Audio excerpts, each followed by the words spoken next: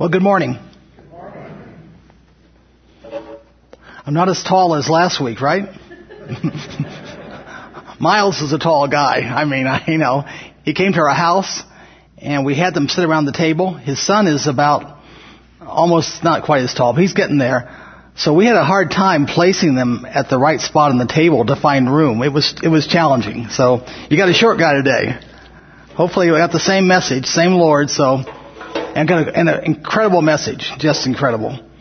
So actually, Mike and I, for the next many weeks, get to talk about just some incredible verses, incredible passages. So I've titled this "Being Saved from the Power of Sin," and you'll see why I did that in a second here. But and this is, this section in Romans 6 is just not understood well, it seems like. And it's a shame. It's a shame. So hopefully we can rectify that. You guys already know this probably by heart, which is great. It's great. Okay, so let's get into it here. So I thought I'd start with looking at the big picture, if you will. If you look at Scripture, you'll see that God's salvation plan comes in three parts. And maybe you hadn't never thought of this. Maybe this is new to you. Maybe it's old to you. But it comes in three parts. So the first part is a past tense as far as a believer in Christ at the moment. Somebody call it stage one or phase one. We're saved from the penalty of sin. And you'll see the word justification used. We've been reading about that. Actually, most of the early parts of Romans talked about being justified by faith. We're justified by faith in the Lord Jesus Christ. So we're saved from the penalty of sin. So that's where every believer starts. He starts at that place in his walk with the Lord. And that verse that I quoted, it talks about it's not by works, but we're justified. He justifies ungodly by faith, and that's credited to him as righteousness. So that's phase one, or salvation from the penalty of sin. So phase two is the present tense. That's where a believer spends 99% of his time. Between, salvation occurs instantaneously. When you trust in the Lord Jesus Christ, you're saved instantaneously, and you're giving all these spiritual blessings. But you spend the rest of your life being saved. And that's why I labeled this section being saved. You're being saved. And what are you saved from? You're saved from the power of sin. And they use this 25-cent word, sanctification. And I actually almost wish they hadn't used that, because it sounds kind of airy and floating around. I'm sanctified. I float around. And actually, being saved from the power of sin is talked about as a battle in a sense. It's the flesh versus the spirit. And so it doesn't sound very floaty. It sounds like down in the trenches, if you will. So that's the Christian life, being saved from the power of sin. And then when the Lord comes, we'll be saved from the presence of sin. And that passage in 1 John is about when we see him, we'll be like him because we'll see him as he is. So there are three phases: saved from the penalty of sin, from the power of sin, from the presence of sin. The big 25-cent words: justification, sanctification, glorification. And you hear people say, I'm saved and sanctified. Some churches, that's a big deal. They say, well, I'm not only saved, but I'm sanctified. So they make it kind of like another check mark in your Christian life, but it's so much more. And Romans is going to tell us about that. What does it mean to be sanctified? What does it mean to have being saved from the power of sin? And we start that in Romans 6. But before we start that, I want to go back and look at the first couple verses. The last two verses in chapter 5. And that kind of sets the stage, because Paul's going to answer a question.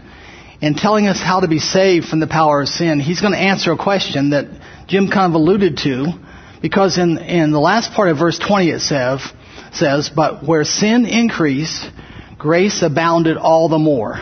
So it seemed like that kind of set off something in people's minds in Paul's time, like, well, grace is going to abound more. If I sin, grace is going to abound. Well, hey, that's a sweet deal. I just sin and God covers it. I got this made. Hey, what a life. I sin. The more I sin, the more grace I get. So Paul wants to rectify that issue. And then he also wants to talk about in verse 21 about the idea of the sin. He started back in verse 12 in chapter 5. He's going to talk about this thing called the sin, or the sin nature. And he talks about how it reigns, as an unbeliever, it reigns in death. Your sin nature, your Adamic nature that you got from Adam at no cost. You got it free. Everyone got it. It reigns. It reigns when you're an unbeliever. It reigns in death. But the contrast to that in 21, even so grace would reign through eternal life in Jesus Christ our Lord. So he's going to reference those verses as we get into 6. And then I kind of highlighted, when you go through chapter 6, whenever you see sin, singular, not plural, in fact it's always sin singular in chapter 6, there's always what's called a definite article. It's always the sin, referring to the sin nature. So that's important to see. In fact, actually, one of my journeys in my life as a believer, when that was first pointed out to me, and actually our brother Hal was the one that did it back in the 90s, I said, I don't see a Bible. I can't find a Bible that has the sin. Where's the Bible? And he says, well, Roger, if you look in the Weiss translation of the New Testament, you'll see he'll use that word. He'll translate it, the sin nature. Boy, so I got to find one of those. So I got one of those, and wow, it says the sin nature. Boy, that's important. And it is important. So we're going to see about that here today too. Okay, so let's get into it here. So he starts off with a question. Actually, he starts off with 2 questions. In verse 1, what shall we say then? And then are we to continue in sin so that grace may increase? So the first question is, what shall we say then? And actually, it seems like that's he's starting off with a rhetorical approach. He's going to say, what am I going to say about that? Grace is abounding. What am I to say about that? And he's apparently trying to answer questions about God's grace, the abundance of God's grace. So that's where he's kind of starting off. And you'll see if you look through that phrase, what shall we say then? It occurs in Romans chapter 3:5 and 7:7, 9:14 and 9:30. And actually, it addresses different issues in each case. In Romans 3:5, I think it talks about the righteousness of God.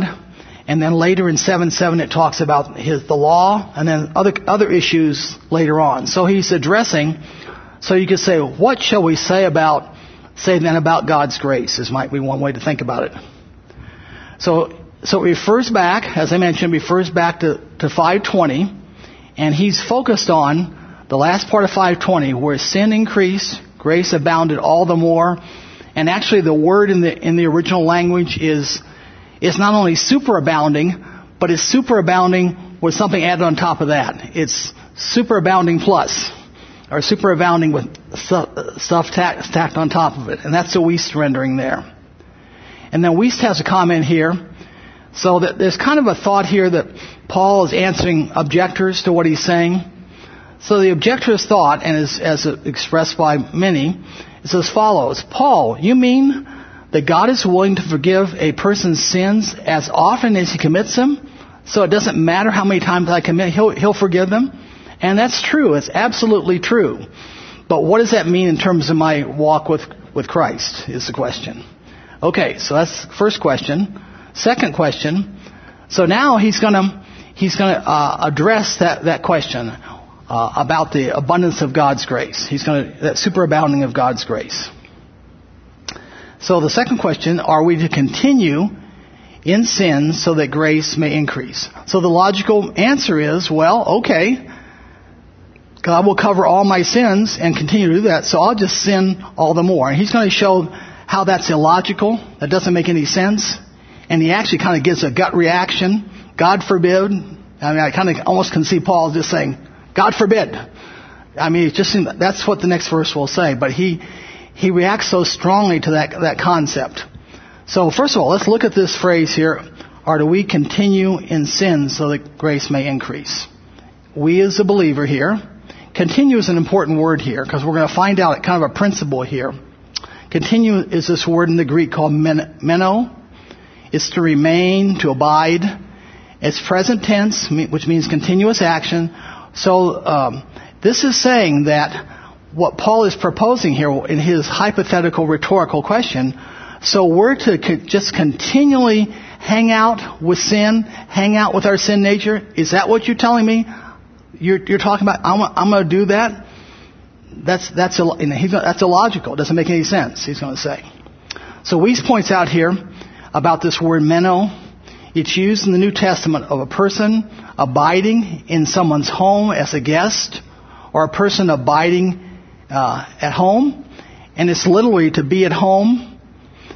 So it's and our brother Hal expressed this so beautifully in his years of teaching here at Holly Hills. He would say hanging out or be at home. Well, this is a negative case. Paul's saying, you really say you want to be at home, hang out with your sin nature, or the source of your sin? Is that what you're really saying?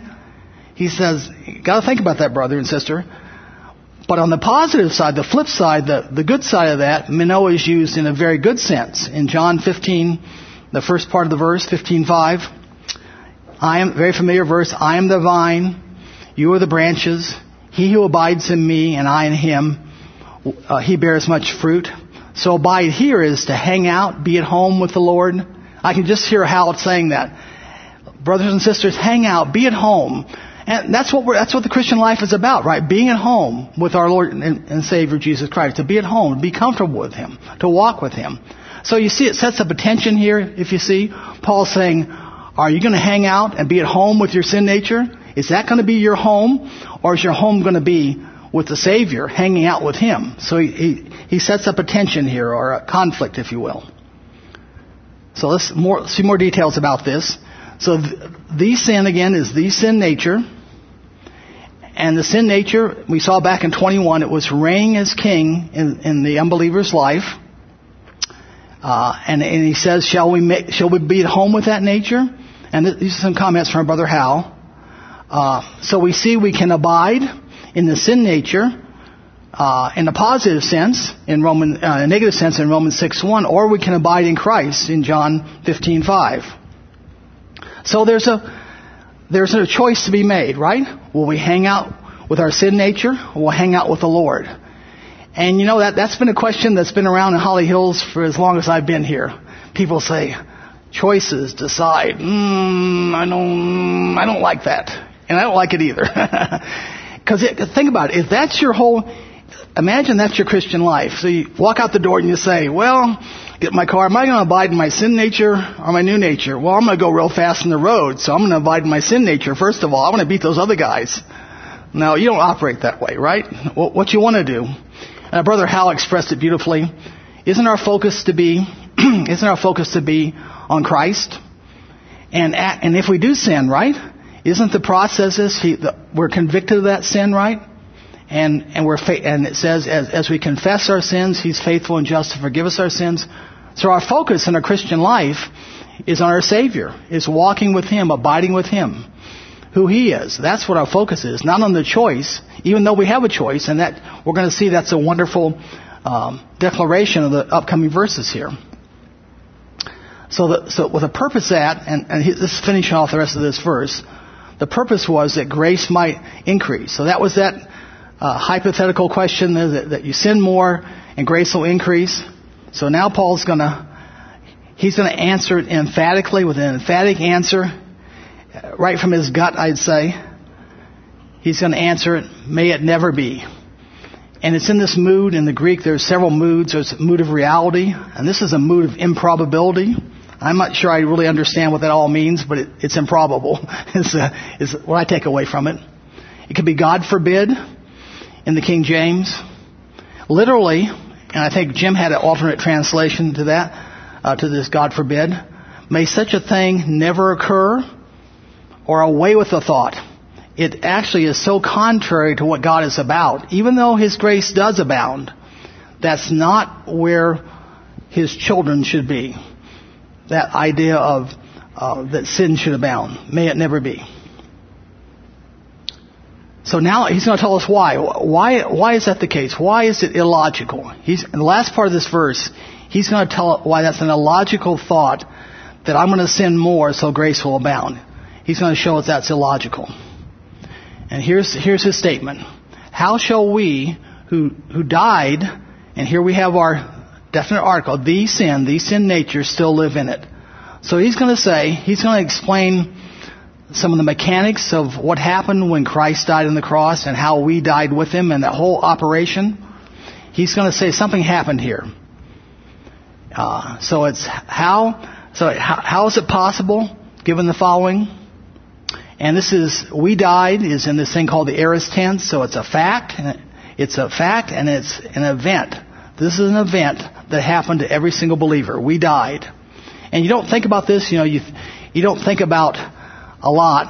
Hopefully you do more as you understand it. You think about, when Christ went to the cross, I went to the cross with him. When he died, I died. When he rose, I rose. All those ideas, co-resurrection, co-burial, they're all about this idea of being saved. That all is significant in terms of the Christian life.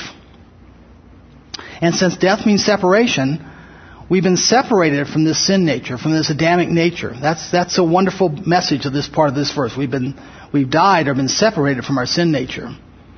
But the other side of the coin is, it's still there. It didn't die. We're going to address that in a second. But it's still there. And you still can interact with it. But you've been broken loose. You've been unplugged. There's various ways. That's tried to illustrate. You've ripped the cord out. Anyway, you're separated from your sin nature. But it's still there. So let's talk more about we died. So here's some statements about that I think this is from Hal. Still living in our sin nature is inconsistent with who we are in Christ. The way in which we were cut loose or disengaged from our sin nature will be described in in verse 3, he's going to talk about that in more depth. When we trusted Christ, the separation occurred. We received a new nature, which is going to be talked about later on too. As an unbeliever, we had no choice but to follow the desires of the sin nature. And that's what's so beautiful about this understanding being saved. This is part of being saved, that you realize that you've been disconnected or freed from your sin nature.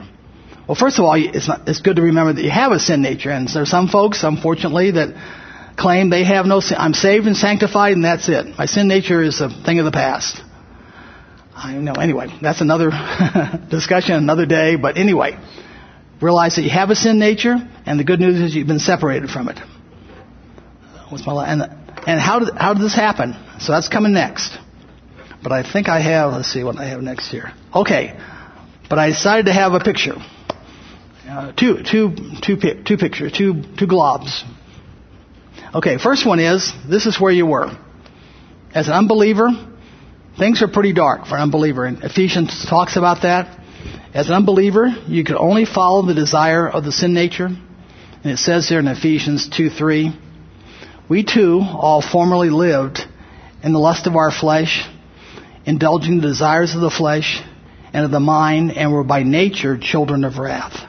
So that's where we were. And then here, when we trusted Christ, we became a believer.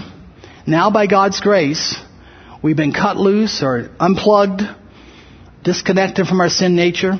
And now we're going to study this down the road here in a couple of weeks.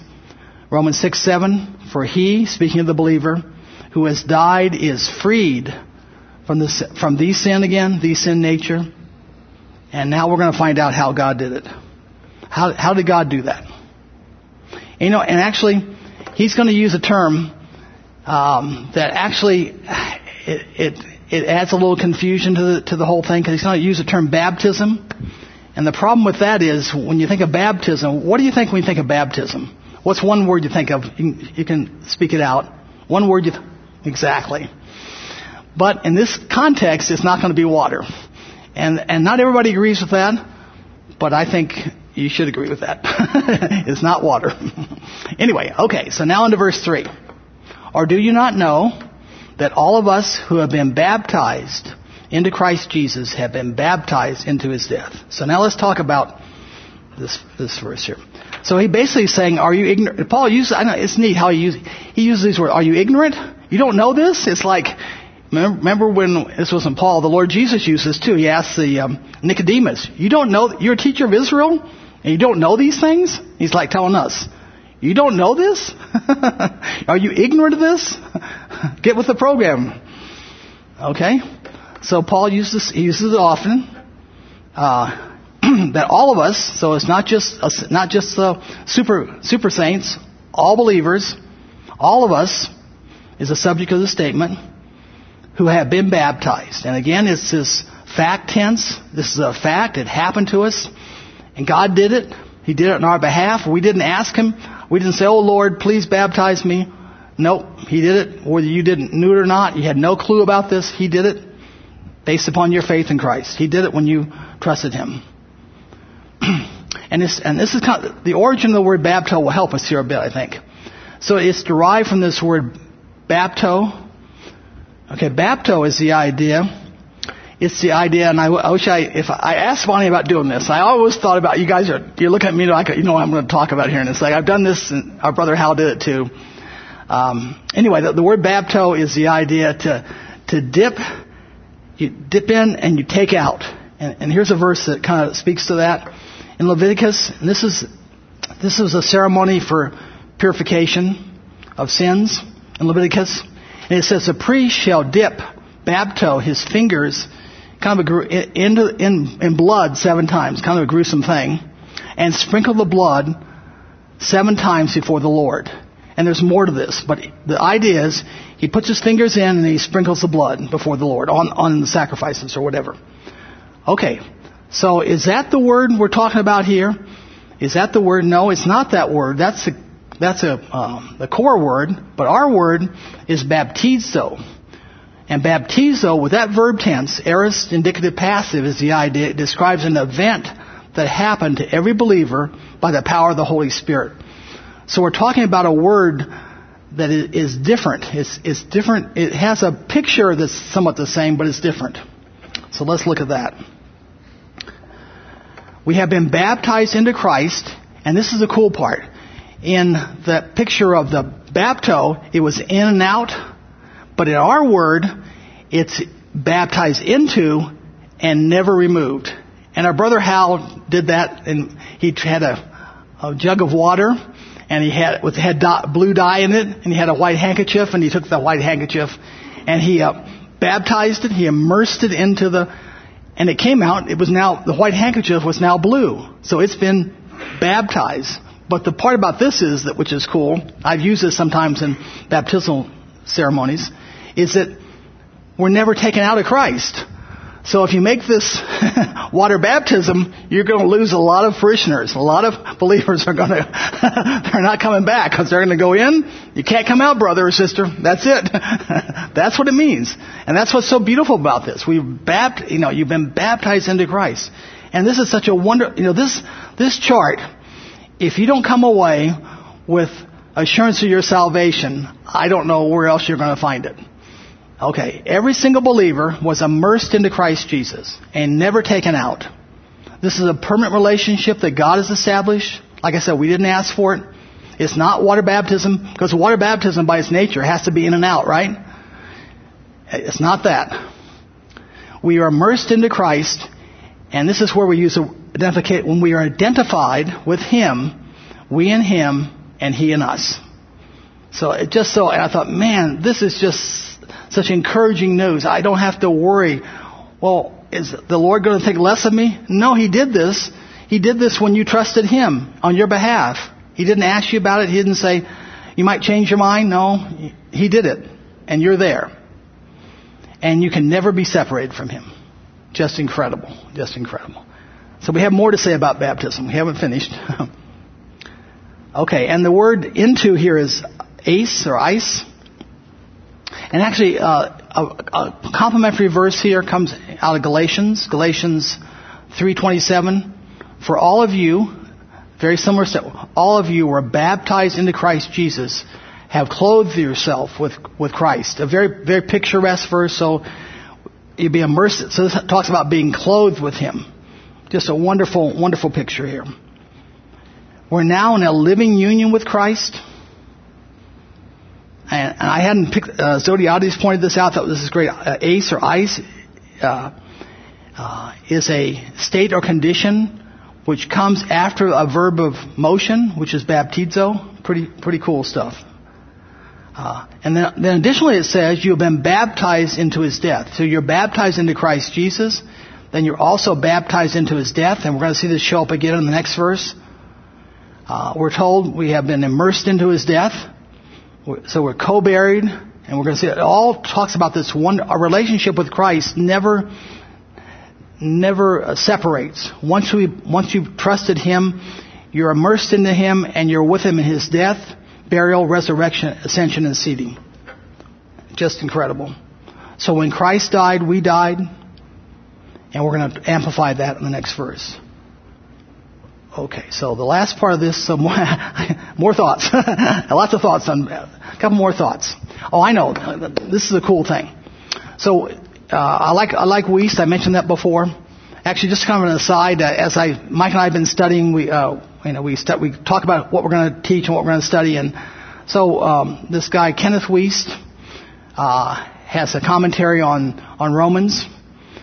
He also has a translation which I use a lot, and this is his translation. But anyway, it's been super helpful, and we actually learned that our brother Hal used it a fair amount too, and so it's been encouraging too. So anyway, here's Wuest's translation of this verse, verse 3. Do you not know that all of us who were placed into Christ Jesus in his death were placed? So what he's done here, he's taken that word baptizo, and he's translated it placed in. We're placed in. So I think it helps. Hopefully it doesn't confuse you, but he's going to use the word kind of as an alternate way of thinking. You are placed into Christ Jesus. You are baptized into Christ Jesus, or you could say I was placed into Christ Jesus. What I like about this is it separates it even farther from water. It takes another step away from water, which is good. I was placed into Christ Jesus. So you come away with saying, okay, this is something that's nothing to do with water. It's only about what God has done on my behalf. And this picture, we were placed into Christ. And then I have a couple of comments from Wuest via Hal. Baptism can be thought of as a placing of a person into a new union with someone else, in this case, Christ Jesus, so as to alter the believer's relationship to his previous union. So what was our previous union, right? We were slaves to sin, right? We were King Adam. We were enslaved to sin. So when we were placed into Christ Jesus, we came into a new relationship, a new union that altered our previous union. Now, a couple of comments. This new union, at the moment of belief in Jesus Christ, the saved person is placed into a vital living union with Jesus Christ by the Holy Spirit. So that's a key thing to keep in your mind. I'm placed into, you can use the word baptized, that's fine, but just remember, you're in this wonderful union that God has desired that you be in with his Son. And then the previous union, the believer is now dead, so this kind of sets the picture. We're in Christ now, in this new living union. We're now dead or separated from our sin nature. We no longer have to be slaves to the sin nature. It's just such a wonderful picture of and a truthful picture of what's happened to every believer.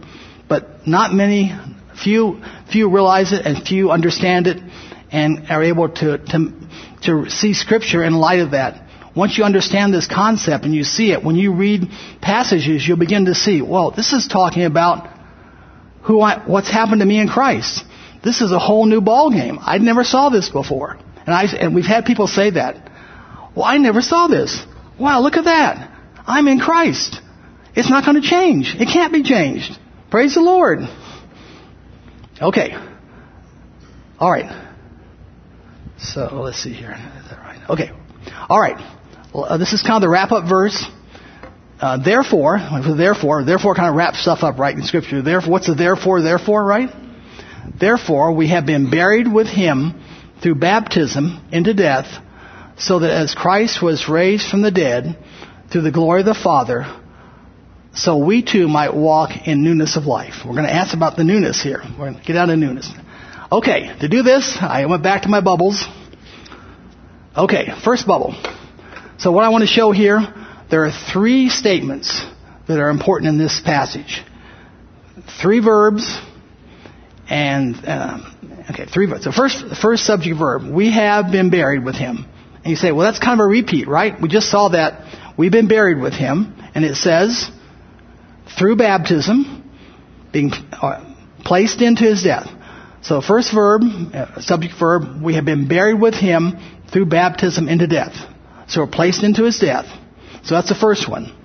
Then the second one, which modifies the first one, so that, or with a purpose that, as Christ was raised from the dead, in this case it adds, through the glory of the Father.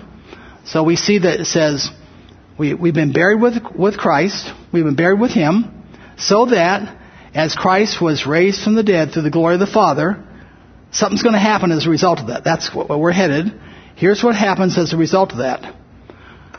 So we might walk in newness of life. So there's a pattern here. We have been buried with him, so that as Christ was raised from the dead, that's going to have some effect on us. That's going to have an effect on our Christian walk. It's going to allow us to walk in this newness of life. Just an incredible thing. So by our being buried in him, Christ rising and we rising with him, we now have the ability to walk in this new life.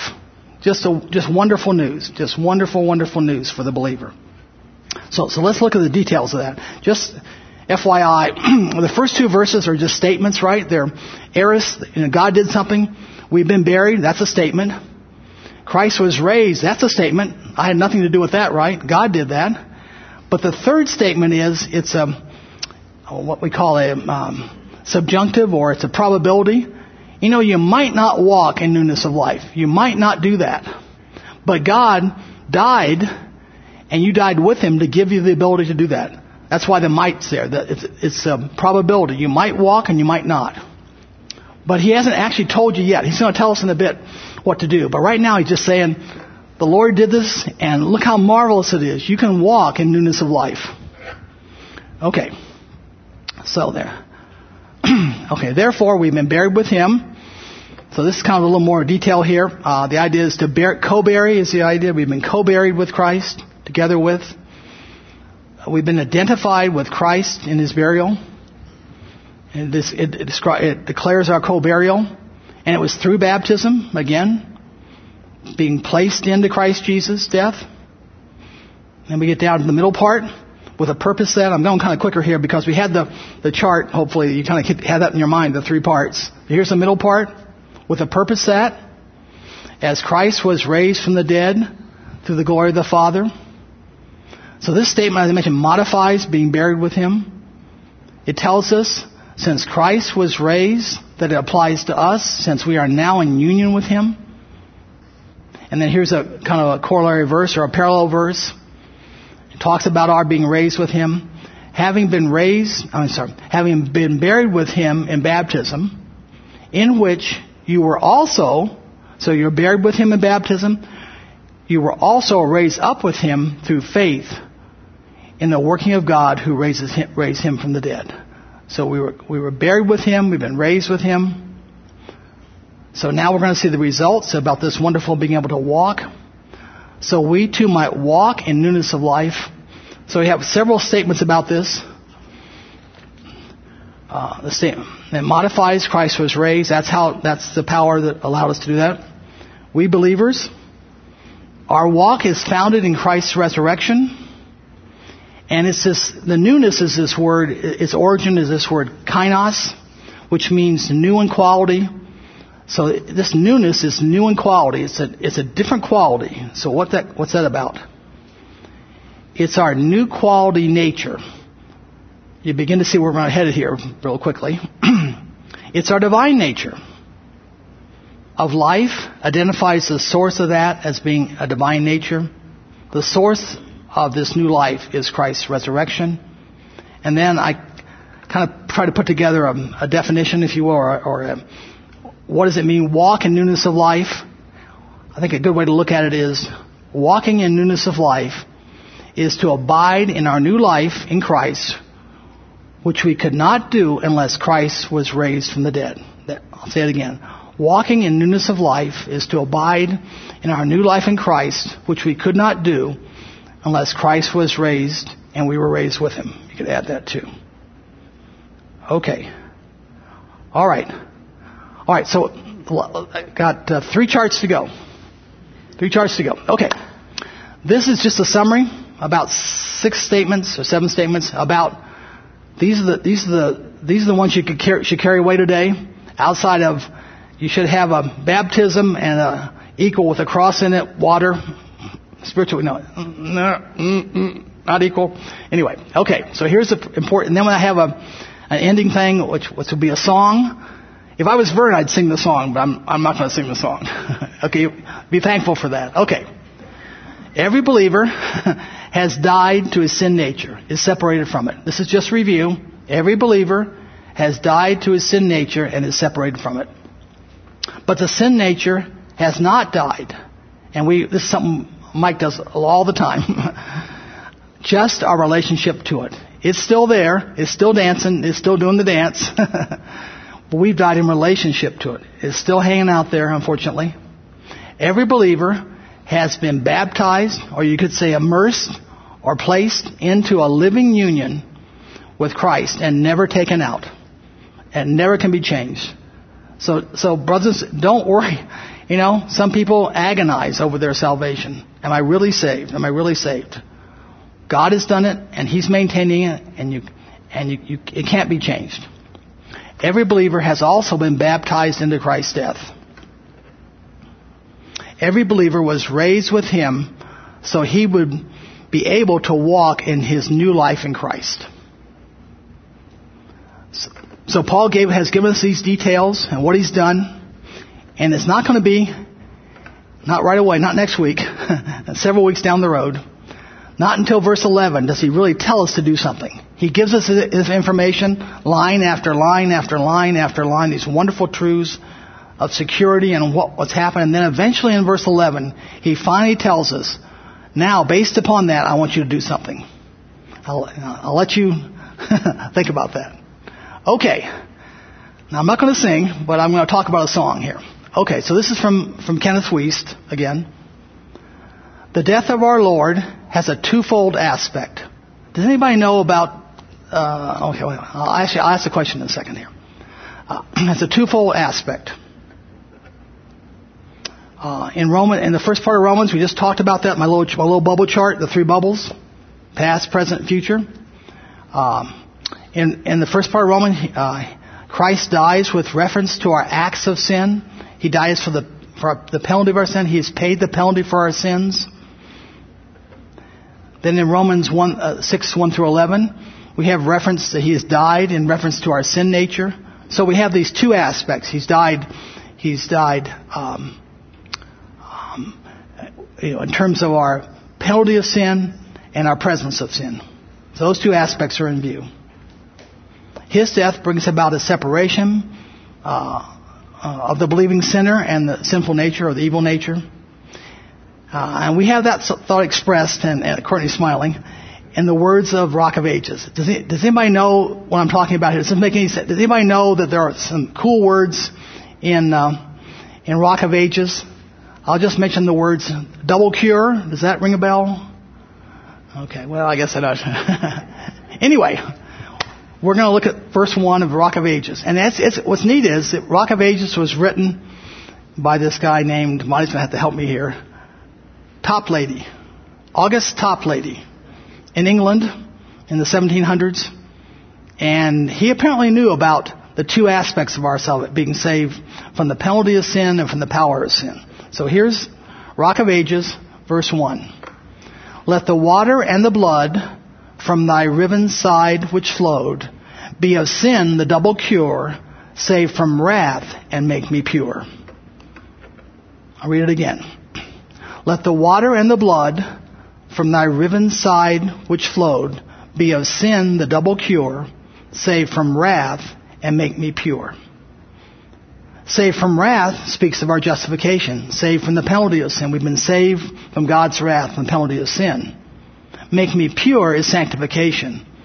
The breaking of the power of the indwelling sin. So what's cool is, I think, here we are. 2023, and here's a gentleman back in England in 1750. I don't know. Anyway, he had some understanding. I don't know what, but he understood enough to write a song that talked about this double cure. So every time I sing, I always think about that. I'm not sure exactly. Weiss mentioned it, but I had heard it from someone else over the years, and I thought I'd point it out to you. So go home and open your hymnal and look at that. Sing the song. You'll be talking about the double cure, and we're talking about phase 2, being saved from the power of sin. All right, so let's close. Dear Heavenly Father, we thank you so much, Lord. We thank you for your marvelous word. We thank you just as it's just incredible what you've accomplished in our behalf, that you've done it. You ask us to believe it, to trust you, to walk in light of what you've done. We ask this in Christ's name. Amen.